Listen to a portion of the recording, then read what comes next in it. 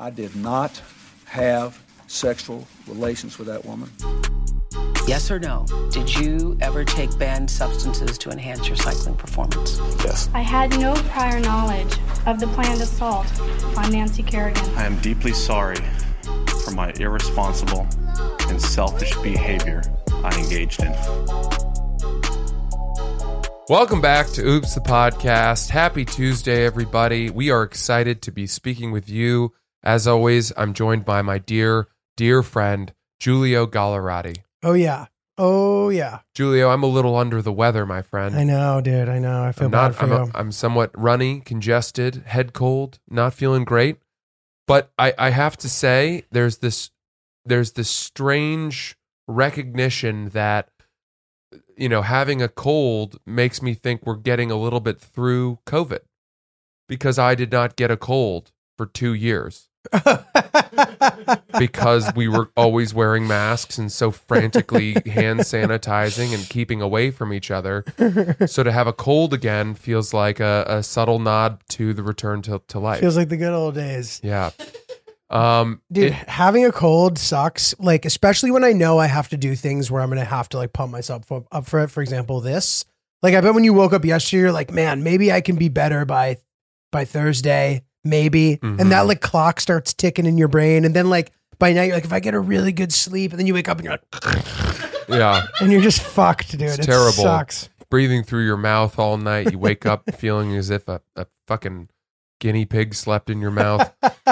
The one thing too, by the way, we've stopped being prepared for colds because we didn't have any so long. So, you know, we were out of Sudafed, out of tissues. You really start to regret cleaning up with tissues from masturbating when you have a cold, because now you have to blow your nose with hard sandpapery toilet paper, or God forbid, paper towels. At which point the thin skin on the bottom of your nostrils becomes raw and unhappy. So, you know, No shame fun. on me for using the luxurious tissues for their secondary purpose. But Dude, I find that when I was an athlete, you're never not an athlete, Giulio. I don't No, know, think dude. about this. Think about this. Your sperm will carry that gene. That's true. It lives within you. My juice got the juice. And you will be reaffirmed of that when you have a child who's out there in his first co-ed rec soccer league, He's just smoking everybody. just crushing That's everybody. my boy. Yeah. But dude, I used to get Michael Jordan syndrome a little bit. Like when I would be sick, I'd play really well. And I don't know what it was. Like, I think that it's sort of like your expectations and the pressure kind of go away. You're like, the best I can do will be better than I thought. And you kind of play relaxed. And I remember we played Fairfield University, and I played this kid who was really good, and I beat him. It was like one of my better wins that I can remember in college, where it was like me playing a guy that like should beat me, but I beat him. And like the set scores were close. I was super solid. And I remember my coach, Rocky was his name. He goes, "You played like a man today, Giulio." Wow. And it was a really good feeling, dude. And I was sick as a dog. So it was awesome. I have to imagine that playing a really well in a tennis match, winning a tennis match as an upset, is one of the most validating athletic feelings you could possibly have. Because it is all you. It's a good feeling. Yeah. It's all you. It's a good feeling. Was that the highlight of your collegiate tennis experience? No, there were other things. I mean, what's the single high moment? we played a match in the conference tournament against Stony Brook. Again, a team that was much better than us. They had a pretty solid tennis team. And we fought off like 18 match points. But we also had 12 of our own. And it's funny, on the first match point, we were up 6-5. And this is a conference match. You know what I mean? If we win this point, we win the doubles point. So the way it works is, I don't need to get into how the way it works. It's boring. But anyway, so we have match point, and the ball like that they hit, like kind of hit the back of the line. I called it out. Like, you cheat in college tennis. It's just like, Really? yeah, you cheat in college tennis. Everybody does it. So if it's like really, really close, if it's a big point, it's out. And as this guy Alejandro once famously said, the line is out, man. Anyway, it's a dick move. I usually played like pretty honest, but this ball was like barely in. I called it out, start walking to the net. the roaming chair umpire, who these guys who have this job, they're fucking dinosaurs, dude. They can't see 5 feet in front of them. I never have been in a situation where I've gotten overruled. The guy overrules the call. No way. So as I'm walking to the net, he goes, no, that was in. Keep playing. So then we end up going back and forth and match point after match point hold after on a match second. point. How much did that overrule affect your mentality? Was that rattling? No, I don't. I think that like if I was in a state where I was doing that, it means that I must have been like fired up enough that I was like just ready to reset. And I was like, all right, whatever, like fine. So cheating requires excitement? Kind of like there's some days where I like wouldn't have been willing to cheat like that. You wouldn't have had I woke up feeling like a little fat today and I just wasn't a not gonna savage like cheat. that. I see. My doubles partner was the absolute like legendary savage. Dude, to the point where like one time he called a ball out that bounced in the middle of the court on a kid. He goes out and the guy goes, "Are you fucking kidding me?" The kid starts losing his mind. And by the way, we were on the road. We were playing University of Rhode Island. The entire stands start like being like, "Fuck you," like yelling at this kid. He didn't care at all. And the guy then, the guy on the other side of the net then quits. He's like, "Fuck this. I'm not playing. I lose." Walks off the court and he turns around and he looks at my doubles partner. He goes, "How do you sleep at night?" And I swear to God, he goes, "With a girl." Dude, just the absolute savage. I would never do some shit like that. Dude, the guy's an absolute God savage. But it worked. I mean, now here's my question. I don't condone that behavior. This makes me, I didn't realize this. This makes college tennis sound like complete anarchy. It is complete madness. And how do you, if cheating is that easy, then how do you win? So, okay, most of us, there's like a degree of kind of brinksmanship. You don't want to go through that, what I just described. So therefore, you don't do the calling the ball in the middle of the court out unless you are a fucking psychopath. Right. But those guys exist and you know who they are and you don't want to play them. You know what I mean? Like there was a guy who played for Binghamton who was like that too. And he was like, so anyway, if it's University of Texas playing University of Florida, if you're like these high level, they have real referees. Yeah. So, and especially if it's like a big match like that, but not always. Do they have a back linesman? No, there's just one guy usually. A chair umpire. I think so. And he doesn't always even necessarily sit in a chair. I think he just kind of like stands there. Okay. And usually there's a guy who floats, but even for those big teams, they don't always have them. So it's like you agree to be reasonable with each other because if you're not, it's going to get really fucking ugly and no one wants to go through that. Yeah. But it's still insane that like there's just it's not a high profile enough sport to justify umpires on every court and stuff. You know what I mean? So shit can get ugly. Well, how often do fights erupt in college tennis? Because I would think Often. And I hated it. What do they look like? Just yelling, being rude. No one's like punching each other in the face. At least I don't think I recall seeing that. But like people will start being like, "Oh, da da da da da," and it can just get kind of ugly sometimes. So you're telling me when your partner called the ball out in the middle of the court and that other guy said, "Are you serious?" and he said, "I quit," that meant you guys won the match. We won that match, yes. But it's ridiculous. Insane. It's the craziest. That was the only time I've ever seen something like that. So for the most part, is there sort of an unwritten conduct that you abide by? Because if you don't, the whole thing just devolves into yes. And listen, mutual cheating. Yes. And in the Stony Brook example, it's a conference match.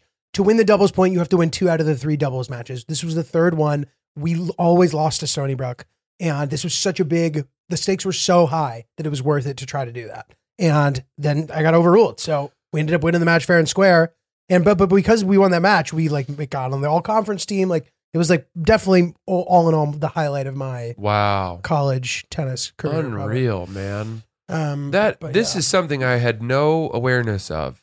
I had no awareness that I mean, we in our sport, it was heavily policed. Right. 3 typically very good referees who, that was their job. They didn't have another job. Right. And Gosh, that makes me think. I don't think I would have done well as a tennis player. Yeah, man. I would have gotten so angry if someone did that to me. It really took the fun out of it. Because then what do? I mean, you just, at best, you keep your cool and you go back to playing, but now it's impossible. How do you beat somebody who is does not need to abide by the rules? I know. And the thing that's frustrating for the guy who quit is that my doubles partner, who was our number one singles player, was much better than this kid. And this kid was having a day. He was treeing. He was like just playing amazing. Treeing? Treeing is the... What is that? I have trouble. I think it's like, I think that it's a tennis term.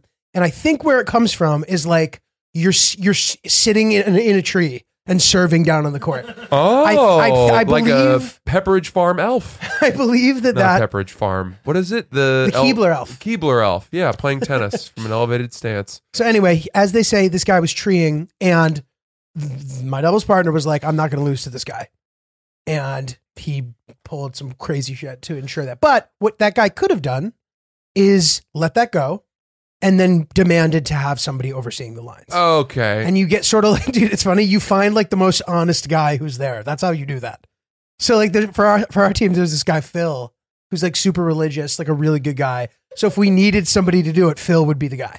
He'd be the most honest person we could find. Who gets to decide who that person is, though? There's sort of a discussion between the coaches or between whoever, and then we'll be like, this guy Phil's really honest. Throw him out there. And the other coach will trust that? There's really it's like the best you can do in that situation. Why don't you just bring someone walking their German Shepherd by the courts on? Wouldn't you want someone who's totally... You'd want unbiased for either team? Yes, but unfortunately, like the untrained eye is sort of ineffective when it comes to line calling. Yeah, maybe that German Shepherd's a seeing eye dog, and you strike out with a guy who's legally blind. Interesting. Wow, that's fascinating. Yeah. And in juniors, it was the same thing. Although I don't recall ever doing this because I didn't want it to come to that. But if the other guy was cheating, you could just go up and request to have somebody overseeing the lines. And the tournament director would sort of be like, and like go and stand at your match. Yeah. Wow. Yeah. Intense, dude. Treeing refers to the act of hitting every ball as hard as you can, going for winners at inappropriate times, and playing in such a way that depicts oneself to be playing without an essence of strategy. Oh. Right. Like closing your eyes and just fucking letting it rip and it going in. I like that. Yeah. Damn. I liked the Keebler elf. No, I still think, bro. I think it still applies. I think that like just throwing cookies at you with this M&Ms in them. In order to be able to do that, you would have to be sitting in a tree hitting the ball down on a court. Yeah. You know what I mean? Nice, a nice sycamore. You know that's interesting. Wow. Yeah. Fascinating. Crazy shit, dude. Guys, if you're thinking about starting a podcast, fill in the blanks here. If I were in a concert right now and I said, if you're thinking about starting a podcast, I'd then turn the microphone to all of you sitting in the stadium and you would all yell, Anchor, Anchor. And then you'd say, go to anchor.fm to download the software where you could host your very own podcast, see all the best analytics. You could see it in a way that was really user-friendly and nice and not too technical and industry jargony. It's a way that any person can look at it and be like, ooh, that's pretty. And also it's our podcast. And there's no minimum listenership required to advertise and monetize. So you can immediately have ads when you hit the ground running. It's really exciting, really spectacular. If you want to start your very own podcast, anchor.fm, download it now. Dude, so last night, I talked to Francis on the phone last night when he was coming back. He had a show. And I get off the phone and I meet a friend. We're going to have dinner, but his girlfriend's meeting us. So we don't have dinner yet. So we have a couple of drinks. And like, I've never really thought about this because it just doesn't usually apply. But like, I had 2 drinks before dinner and just ended up getting fucking blasted, dude. Like I just ended up, and I barely even drank. Like I just ended up, like I woke up today being like, what the fuck, dude? There was no reason to do that. I just woke up today like so hungover and I just couldn't believe it, dude. Wow. The night just got away from me. Is that because you had the 2 drinks on an empty stomach? I guess. Like I don't fucking, right? Yeah. I guess that's the thing. I believe in that. It's only 2 drinks. It shouldn't. You put 2 drinks on an empty stomach, right? Then you go to dinner. And I think there are certain foods that once they enter your stomach might act as a sponge a little bit to soak up that booze, but others don't. Totally. You know what I mean? Like that makes sense. Yeah. If you went to I think sushi is a good sponge. Oh. The rice. I think those rice, the rice around sushi actually acts as a pretty good sponge. I could be making that Salty? up, Like, isn't that good too? Isn't I like the wonder. salt help you retain water or though. something? Yeah. But if you went to, some vegan restaurant and had spring rolls, crunchy lettuce wraps, forget about it. That's not going to move the needle at all. Yeah, but dude, on the other side of that, like for example, at like a Jewish wedding, when they have like during cocktail hour, it's also sort of like there's like 90 stations that have all that food and shit, and then you have dinner after that. Still, like I could have 90 drinks and be fine on a night like that. Yeah. I'm at the pigs in a blanket station, the macaroni and cheese station, the sushi. The hors d'oeuvres at weddings are really hard to navigate, I find. Because I always eat too much, and then you sit down for dinner and you think, well, now I feel rude leaving a full plate of this entree, so I eat that too, and then you feel so sick that you don't want to dance. Did we ever talk about Cake Gate on the podcast? My thing that I did? Yes. I don't think we did. But people have been sending is me funny. DMs of them doing it too. This is one of the fun. Occasionally, Francis does something, and I'm just like, that's like one of the funniest things I've ever seen. Oh, I appreciate it. Yeah, no. And it's like, that is, and it's great too, because it's just like so true to yourself that it makes it funny. Like merging the calls. And that is one of the funniest things I've ever heard in my life. And you eating all the cake. Was it like, can you walk us through that a little bit? Sure. Yes. So I went to a wedding in Puerto Rico, the one I officiated, and the wedding was sort of winding down. They had brought out individual slices of cake for every single person, but by this point, by the time the cake was brought out, first of all, a lot of people weren't going to eat it anyway because they were full, or whatever. People just don't eat cake that often at a wedding. And then, we went up to, you're up and down dancing back at your table, whatever. And after the cake was brought out, I think 2 or 3 hours elapsed of dancing and then shifting into the after party, which was a DJ. At which point, 50 to 60% of the guests had retired. The older contingent, the parents' friends had gone. The shout squad. Home. Yeah. And Shout yet squad had all called it a night. their slices of cake remained in their places where they were going to be. And the wait staff clearly was just letting these cake slices, sit out and maybe thinking they might come back, or who knows. I knew they weren't coming back. Everybody knew they weren't coming back. So I said to myself, okay, well, these cake slices are all going to go in the trash. And therefore, I don't want to waste their best part. So I went down a whole table of like 12 or 13 place settings and picked up each slice from each plate and just took the icing bite, one after another, and then put the decapitated slice back on the plate and went down the line, the vegetable portion of the slice of cake. And I videoed myself doing this, and the responses were absolutely at the extremes. Some people said, "You're a hero. My God, what a great thing to do.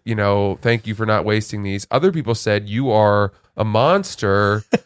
and still other people said, "You're taking those slices, the catering staff relies on uneaten food at weddings for their meal." And I was like, well, yeah, maybe of the entrees and the real food, but nobody's like fending off starvation with the uneaten cake. You know what I mean? Nobody's like feeding their children the wrapped up napkin cake thing that they bring home. Like, Right. And also, how much cake can you really eat? It's not like you had 75 pieces of cake. most importantly, I only did this with like 12 slices. There were at least another 60 slices of cake that were untouched. There was so much extra cake, as there almost always is, that I had no qualms about wasting cake. In fact, I thought I was mitigating the waste of the cake by doing this. But, you know, It was pretty fucking funny, dude. it was funny, and it struck a chord with a lot of people. It's just funny. It's like your serial killer tell, you know, like the wet bandits. Like anytime you do it, he always eats the top of the cake. Yeah. He struck again. Look at the bite marks. You know, it's the molars are half a centimeter apart. That's got to be Ellis. Well, dude, I don't know. I feel like my life is constantly in a cycle of having a weekend like that, and then on Monday being like, all right, now I'm gonna.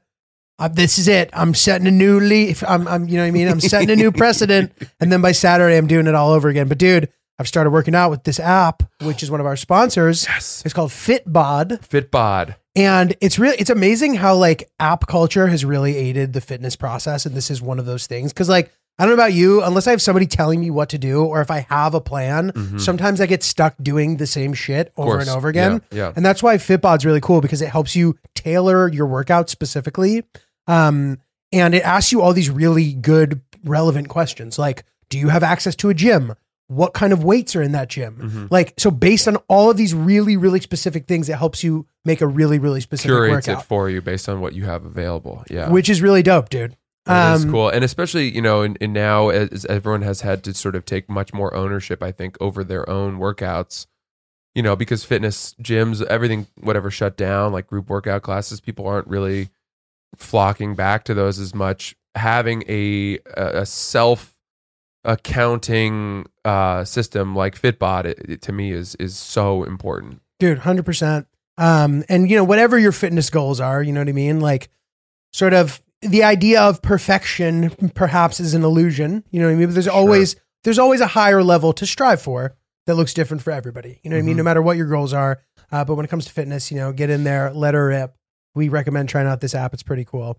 The algorithm uses all of your like personal data as well to help you maximize your workout and your results.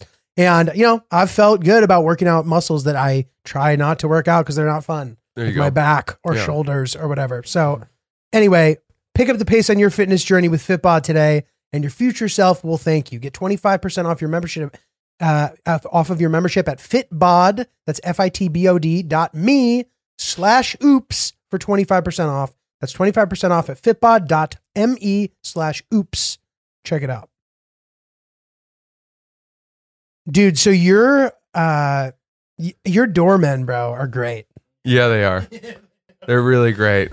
Like when I see them, it makes me so happy, dude. I'm just like, look at this guy, dude. Really quick, so you know how I posted the Halloween complaint email that I wrote? Yeah. One of the doormen DM'd me and was like, "Bro, I can't believe this. This is hysterical. Like, I wonder who it was." I'm like, poor guy. You know, it was me. But yeah, they're such a New York institution. They're such a staple. This is the first place I've lived in New York that had doormen, and they are wonderful characters. They really are. There's really a talent to being a doorman. You know, and by the way, it's such a funny thing. Doorman to me sounds insulting.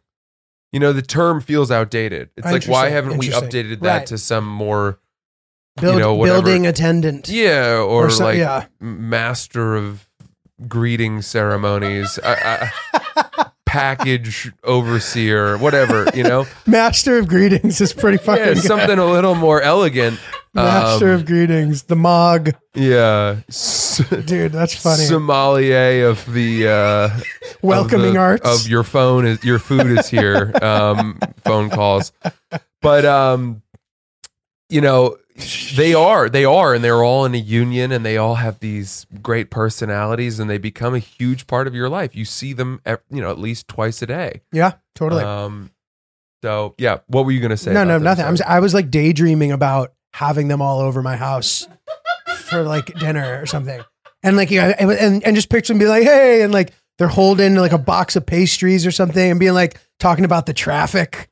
Oh, the traffic on 278. You know what I mean? So I just pick, and then they're already really comfortable. So like, well, is the game on? They go down, it's Thanksgiving, I guess. I don't know. It's not Thanksgiving this week. But anyway, yeah, I was like fantasizing about hanging out with them. They are really fun to hang out with. And if you spend more than 20 seconds talking to them, you go from that typical, nice day today, have a good walk, how are you, whatever.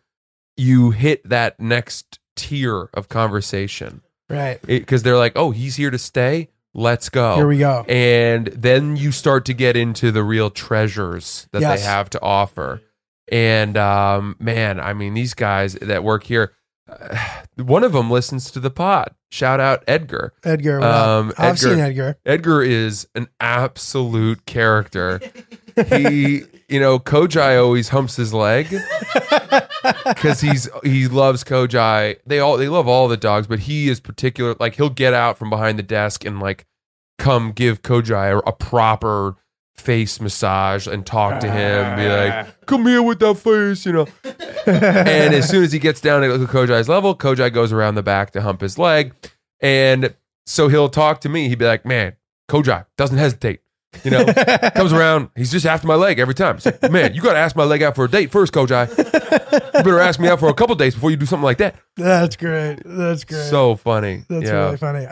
Dude, this is a rich topic, I feel like, doormen. Because, okay, did you try to hide from them that you were a comedian initially?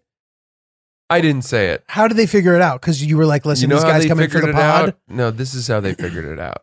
I was down there one day in the lobby, getting a package or something, and there was a real estate agent waiting in the lobby for a client to come show them an apartment in the building to look at.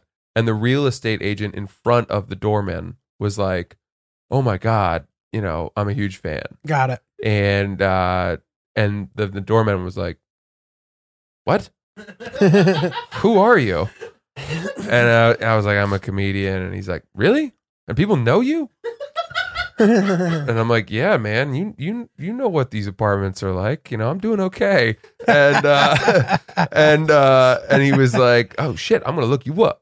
And he looked me up, and then sure enough, now he listens to the podcast. And very quickly, the word gets out. Yeah. So, dude, I have a question. Do you ever order food?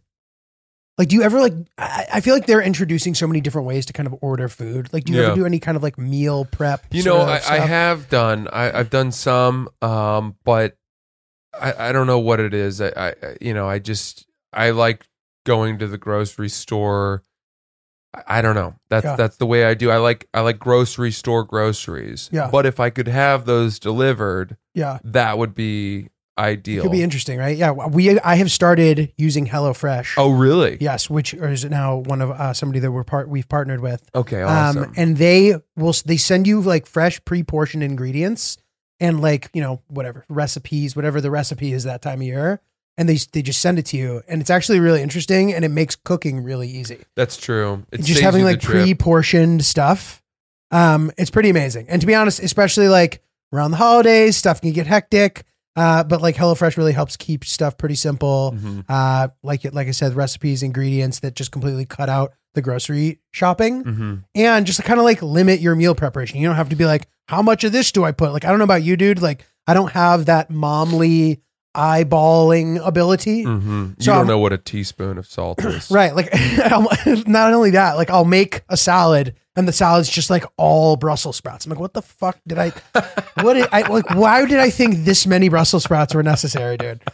But dude, I don't know. HelloFresh is a can't beat value. Even at full price, it's over 30% cheaper than grocery stores. True. And with this holiday deal, it's time to try for even less. So go to HelloFresh.com/oops14, oops14, and use code oops14. So, okay, I'm going to read that again just so people don't get confused. HelloFresh.com/oops14, promo code oops14 for up to 14 free meals and 3 free gifts. Wow, that is a huge deal. It's a good deal. That's a huge deal. 14 meals? It's a lot of meals. That's so many meals. It's a lot of meals. Yeah. So get those meals, dude. That's like dinner for the Von Trapp family. They would have loved that code. HelloFresh.com/oops14, code oops14 and get your situation with HelloFresh. It's a good one. Nice. Dude, we talked about this on a much earlier, like on a very, very early Oops episode. But what is it with grown men and The Sound of Music? Did your dad love The Sound of Music? I think so. My dad loves the We Sound as of a Music. family loved The Sound of Music. Your dad loves The Sound of Music? And one of the, and my like, What's your favorite song from The Sound of my Music? like fake father, who the people that I used to live with in the city, he loves The Sound of Music. Yeah. And it blows my mind. I mean, it's great. I But think it's unusual to me. You know what I would guess that it is?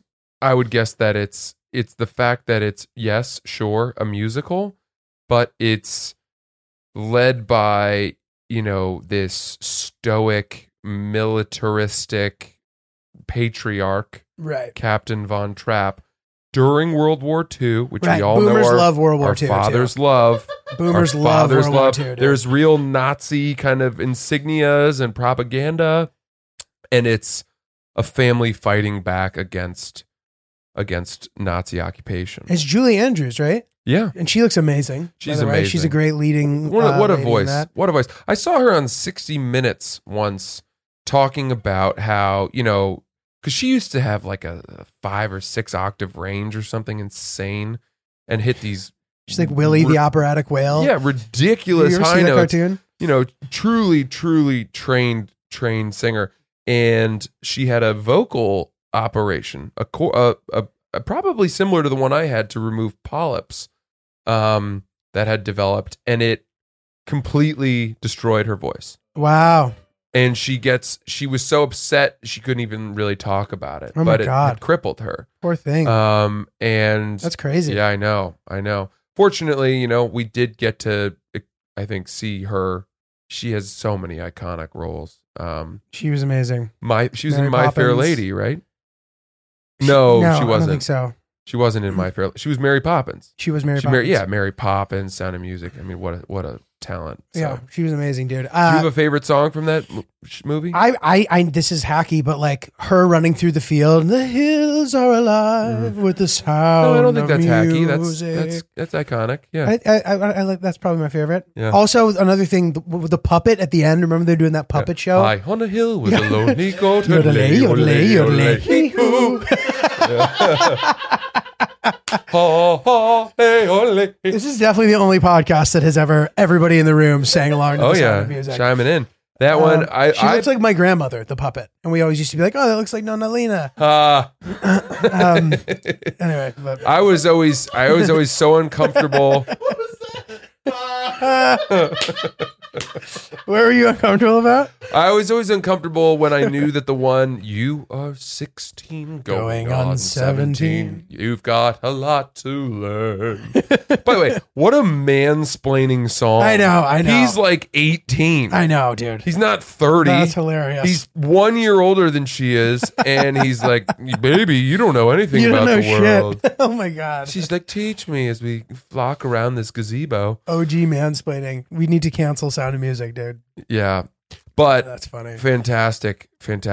You mentioned you had a friend named Edelweiss. Oh, no, dude. So I have an aunt named Edelweiss and a cousin.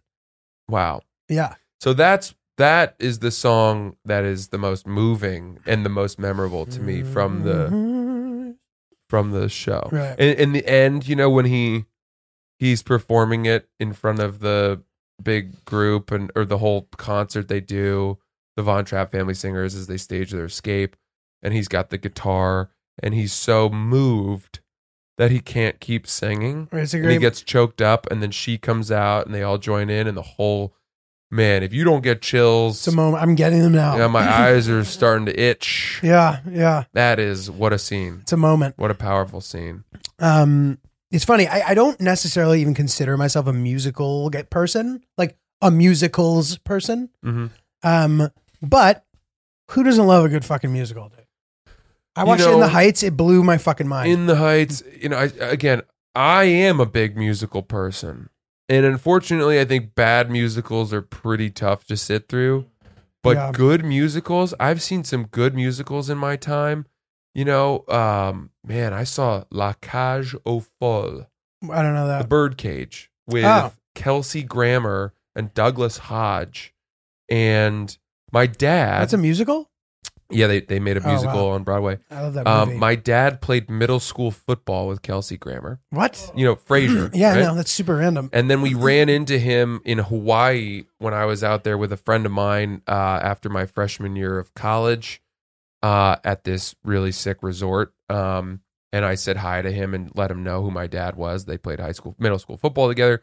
He was he thought that was so funny. And he gave me his number. And then fast forward 2 years, he's on his Broadway run of doing La Cage aux Folles, and it's getting rave reviews. All the shows are sold out. And I text Kelsey my Grammer. God. I'm doing my junior internship, and I say, Kelsey, it's Francis. We met. You know, our dads played. My dad, Corky Ellis. You guys played. Middle school football together, and we're in New York. Any chance of us coming to the show? And he said, "Yep, I'll set aside 2 tickets for you." What? So he gets us 2 tickets. They're like 5 rows back from the stage, What? dead center. And then they do the play. It is mind blowing Amazing. how good it was. It was. I am out of breath laughing, tears of laughter, incredible music, brilliant dancing. When he comes out and when they do their curtain call. Right? So they're in front of this whole standing ovation of the theater. He's like bowing and he points to me and he goes, we'll connect. What? And I'm like, okay, great. You know what? Sitting in the fucking thing. And we go out, he brings us out for a drink, me and my girlfriend at the time, to a bar nearby with the whole cast. What?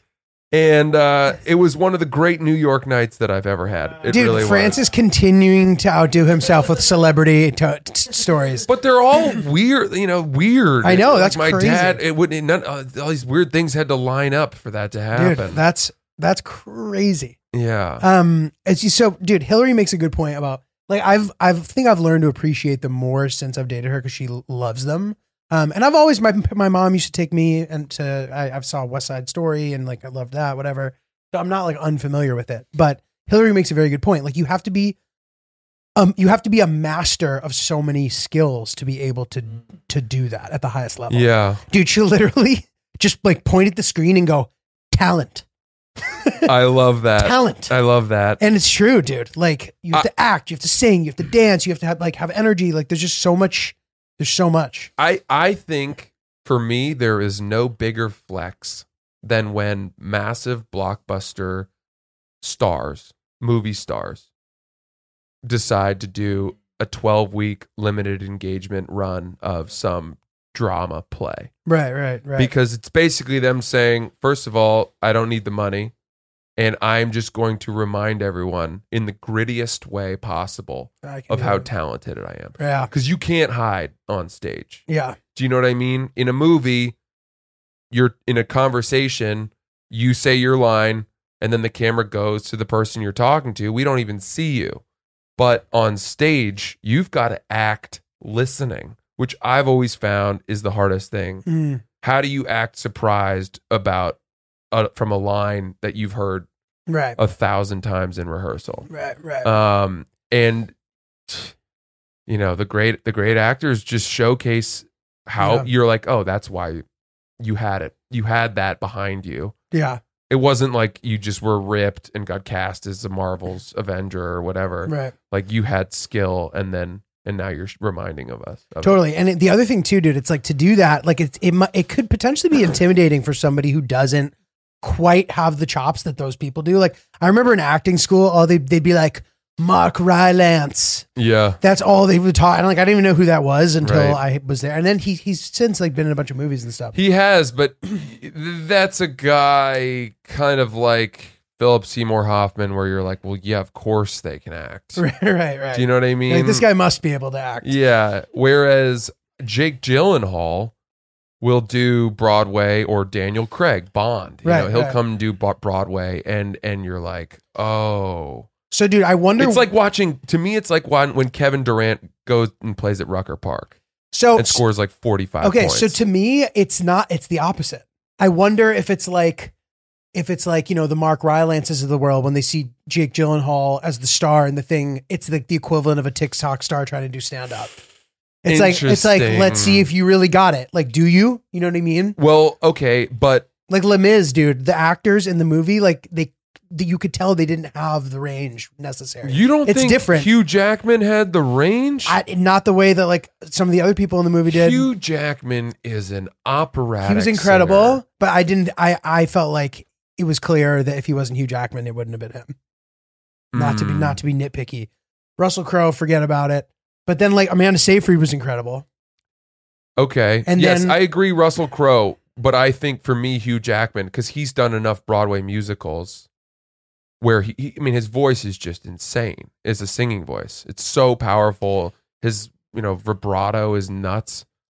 Dude, I felt like he didn't have the range. This is a hilarious conversation. Interesting. This is super nitpicky. I don't even have that strong of an opinion about this. Okay, kind of well, shit. so, all right. To go back to the Kevin Durant example, okay. Then That's real acting. let me Theater use- is an actor's. let me use Denzel, because I've seen Denzel on Broadway, and he comes and does it a couple times. He's done it a few times. And he was amazing. He's the best. I'm sure. The best on stage among a group of theater only I'm actors. sure. And my question then becomes, who are the people who can do it for real? And who are the people that are like, I'm a big star, I'm going to do Broadway. And then like, there's a learning curve for them. I just wonder. About that. So I think a good example for me, and I don't know, but who's the actor that everybody loves, who was in Clueless and then Anchorman? He never ages. Handsome guy. Chris Klein? No, not Chris. Jesus, Christian Slater. I mean, no. You know who I'm talking about. in Clueless. He was in. It was his first role. Is he in the guy from Scrubs? No. The guy. Paul Rudd. Oh. Thank you, Ryan. Jesus Christ. Yeah, Paul Rudd Thank went you, and did a Broadway play, and you can see him being good on Broadway. Right, Do you know what I mean? It's just like acting on screen is so different than acting on the stage, Yeah. and like it's much easier to sort of be small on camera. Yeah. So like if you have a capability of like being big, right, and doing what you need to do on theater, that could mean whatever you want it to mean. Mm-hmm. It's easier for a Philip Seymour Hoffman to be able to do that and then do a movie where he's like super subtle and like doing whatever. But I feel like it's hard to do the other way around. So to your point, I wonder Paul Rudd, who's like so natural and so kind of like good at whatever, like was that hard for him? Like who knows? Maybe he's a fucking Shakespearean actor. Like I don't know. I think all of these people who became major acting successes grew up taking drama. Dude, you'd be surprised. I don't know if that's true necessarily. Sometimes it's like you were in LA and you were hot, and then like you got good at acting over time. If you became, I think that's usually the exception. Brad I don't Pitt, know. that was the case. dude, I have like really. I was curious about this at one point. I was like, how much do I need to study if I really want to be like a great actor? And I would start reading about everybody's backgrounds, and you'd be amazed at how many people like didn't go to like conservatory. and No, stuff. I know that, but they okay. I don't know. So it's interesting because I have acting training. Yeah. I took a bunch of classes in college at the American Repertory Theater. I then did, serious scene intensive studies Mhm. at some, studio here in New York. And I've done all kinds of different classes and plus improv and all that Yeah. bullshit. But I wonder if I were to get cast in a show, a comedy, how obvious would it be that I do not have enough acting training? Right. And honestly, like, who knows? Maybe you do. How much? Here's an example. Lil Dicky Yeah. on Dave. Yeah. I've never watched it. Okay. Guilty. I actually Guilty. think he's actually a surprisingly good actor. Really? And we know that this show came as a result of him building this incredible, weird rap career Mhm. where he has the rap talent, but it's also with major overtones of humor and irony and all of that. And all of a sudden he's got this TV show where he's forced to act. did he have to take a ton of acting classes really fast Right. to right. catch up? Or was it so adjacent to his performance as a rapper that he was able to sort of blend Right. those two things? And it could be both. Maybe he has training before. Like, dude, I feel like it's one of those things like a sport where it's like you got to a certain level and you can get it back, but like maybe you're a little rusty kind of thing. Or if you were a brilliant basketball player and super fast, and all of a sudden you step onto a football field as a receiver and your athletic instincts Oh, interesting. carry over a Interesting. little bit. Interesting. I have always found it's like it really is a craft. Mhm. It can be learned. Yeah. And I think that if you can get your mind in the right place, I think that's the most important thing, to be able to understand how to do it. And then I truly believe that anybody can learn to do it. But yeah, dude, I believe it. It truly is a craft. Mhm. Speaking of craft, Oh, yeah. dude, I'm pulling it up right now. The old Switchcraft, Switchcraft. my new favorite game. I'm about to show you guys what level I'm on. And you're going to be like, what? Like, do you have time to do anything else in your day? I am on Level 294. I'm on level 294 of Switchcraft. If you don't think that we are true drinkers of the Kool-Aid of our own, Of our own ads on shit. this podcast, you got another thing coming. Dude, and it's funny now, I've been getting DMs from people who listen to the podcast discussing the things that are happening in the game. Oh my god. And it's really funny. Like, I'll get a screenshot of the librarian and with like an SMH emoji because the librarian's a real kooky character. I bet. Dude, this game is so fun. It's like, a classic kind of match 3 game with some sort of wizardy music in the background with this incredible sort of graphic novel that as you unlock the levels, you then can experience what happens in the next level. It's about our pal Bailey, who's trying to find her friend Lydia, who has disappeared. Something fishy's going on.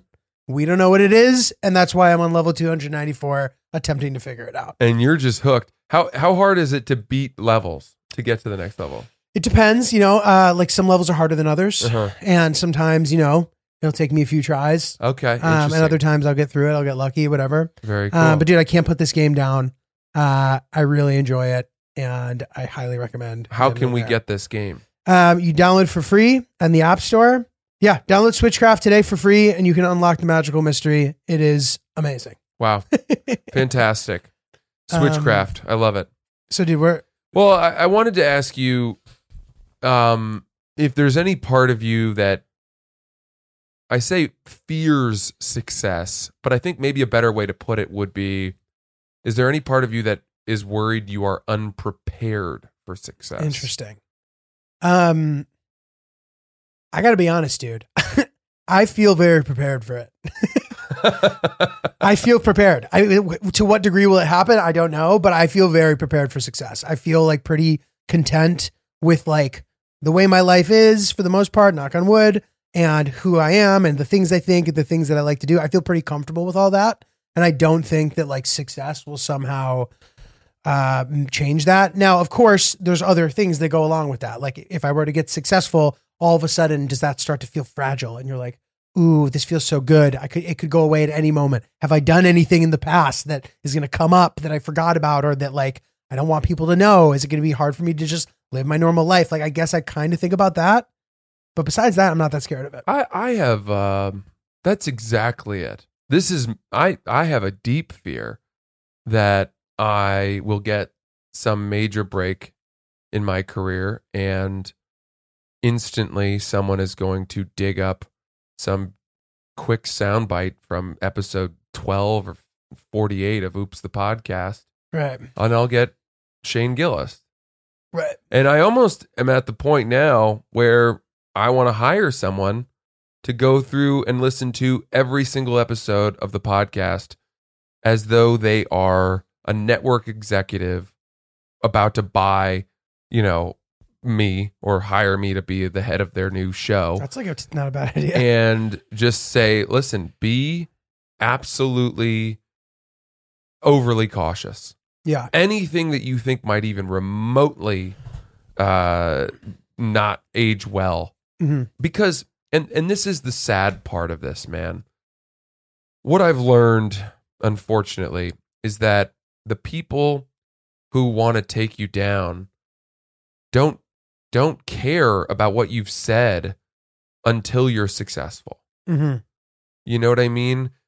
There's no reason for them to waste their ammo on me right now, Right. which makes me think that the efforts to rip people apart are a byproduct of success, Mm-hmm. which is so petty. Interesting. It's like because they've heard the things. The Mhm. things are out there now that would get me in trouble, but they're not acting on them because I'm not worth it yet. Right. And I'm sure this strikes a chord with you, particularly given that, something like this has already happened to you. Well, but that's exactly it, right? It's like when that happened.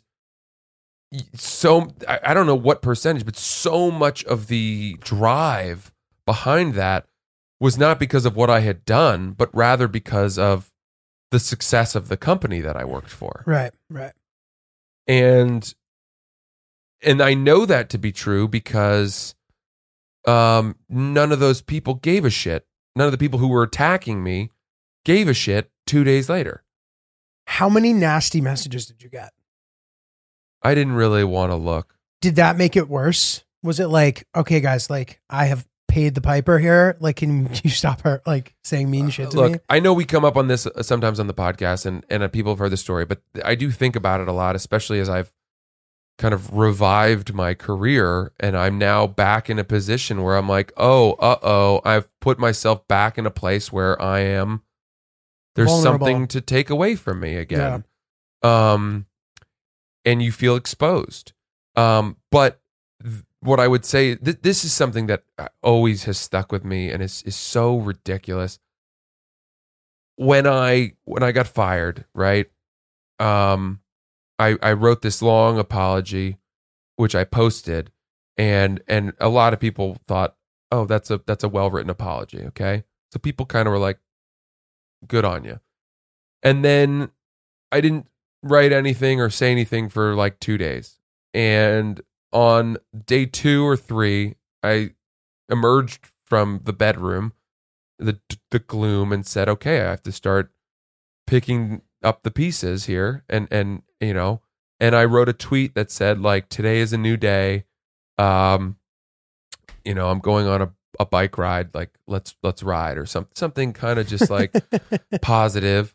And I recently went back and I don't even know why, looked at one of the sort of articles that had covered what I had done and tried to take me down. And they had noted that they were like, Mr. Ellis wrote this long apology, but just 2 days later, he wrote a tweet, joking about going for a bike ride, as if to say, like, clearly he didn't mean it. Just look at him back on Twitter just 2 days later. Look at him back on the bike. Backing back into humor. And it's like, well, what would you have me do? Right. How long do I have to not work? This is my job. Right. I have to work. Just because you took away my job doesn't mean that, I have no choice. I have to make money. I have to get back on the horse as best as I can. How long do you need me to sit in fucking solitary confinement, sulk, muzzled at your behest for you to be satisfied that I've taken the punishment, that I've done it, that I've done the time. What and who gets to decide? I know. And then you realize it's not even about what I did. It's about satisfying them. They want to be satisfied that they have, they've crushed you enough. Mm-hmm. And the mob, they'll never be happy. Dude, I know. It's like, what do they expect from you? They just want you to like be sitting in your cell with only your toilet and your pair of bird dogs. I would hope that they would let me have that to wear in my misery. That would be a great, at least let a man keep suffer in comfort. His dignity and his comfort and his bird dogs. Yeah. You're absolutely right, Julio. If I'm going to be sulking in a pit of despair the least thing I can have is built-in underwear liners, so that I don't have to change my pants very often. Dude, the absolute best wardrobe for sulking. Yeah. It really is. It'll keep you happy in your darkest times. I'm wearing the Bird Dogs right now. We are drinkers of the Kool-Aid. Check it out, YouTube watchers. These are Bird Dogs I got on. They've built-in underwear liners that are so comfortable. They render underwear obsolete. You can get your pair now alongside a whistling vortex type football if you use promo code OOPS at birddogs.com. Shorts, pants, joggers. I got it all. Get your boy, your man, a Christmas present. Get some joggers, get some pants for him. These are the pants that the one pant to rule them all. Huge buyers of the Bird Dogs. Birddogs.com, promo code OOPS. Love it. Okay, so what I was going to say is that, a couple weeks ago, I think we got kind of our first, that I can remember, sort of backlash to something that we'd said on the podcast. In a while, at least. Yeah. Where it was, we were talking about how I'd come to learn that basically my fiance would really let myself go, and she would not leave me. And then we were wondering, how far could you let yourself go? Whether it was not washing your hair or showering for ages on end. And of course, I said, how much weight could you gain? And I realize now, of course, that it kind of came off insensitive to people who are overweight or dealing with weight issues. And I'm aware that that's a huge issue for people. And I certainly didn't mean to be insensitive. As always, I was just trying to be funny. I feel like that line, that cop out, has been beaten to death by people who screw up. But, I also think like the theme, granted that can be taken as insensitive for sure. I feel like we did sort of try to make the point that just the idea that if the person that you're dating has some significant change, is that something that you can deal with? You know what I mean? And we got there thanks to you. But I think originally my point was like a pure humor one that was a little fat shamey, and for that I do apologize. I think one thing that was really interesting to me, though, in this was that I got two very specific messages. One was from a listener who said, wow, really disappointed to hear you fat shaming on the recent episode. You've lost me as a follower and a listener, right? Just period. Amen. That was it. And totally fine. Whatever. The other message I got was from a listener named Lydia, who said, I was really disheartened to hear your fat phobic views on Oops. I can only imagine how demoralizing it would be for a larger woman to hear how you spoke on this episode. I know you mentioned not wanting to seem like you're saying fat people are inherently ugly, but if you genuinely re-listened to those segments as if you were a fat woman, you'd hear how upsetting it was. There are a million different reasons why people gain weight, and contrary to popular belief, it isn't usually due to personal responsibility. Fat people are fighting an uphill battle against societal misconceptions of laziness, being gross and unhygienic, being unhealthy, etc. Women in particularly are so affected by weight stigma. There's a reason why 90% of people with eating disorders are women. I would blame Instagram for some of that. But anyway, the book Health at Every Size is really good if you're interested in getting more educated on the subject. I hope this doesn't come across overly sensitive or that I'm being a hater. I'm such a big fan and will continue to listen. I can tell you're really open-minded and a good person. Just thought I'd throw that out there if you happen to be reading DMs. Guys, that is such a more productive way to teach an ignorant person or someone who has said something ignorant about what they've done. What an incredibly productive and instructive way to try to, to fix something. Right. I am going to read that DM and reconsider what I said and think about it so many more times than from someone who's like, fuck you, I'm out of here. Mhm. And again, do whatever you want, but if you have an issue with someone who sounds ignorant on a podcast, whether it's from a racial perspective, stereotyped, sexist, fat phobic, transphobic, any of that stuff, giving a book recommendation and saying like, this is why, this issue hurts people. And also being like, listen, I don't think you're a bad person. I just think you could have a little bit more of a nuanced point of view on this. Teach people. That's how you fight ignorance. Ignorance is a lack of knowledge, a lack of understanding, a lack of compassion.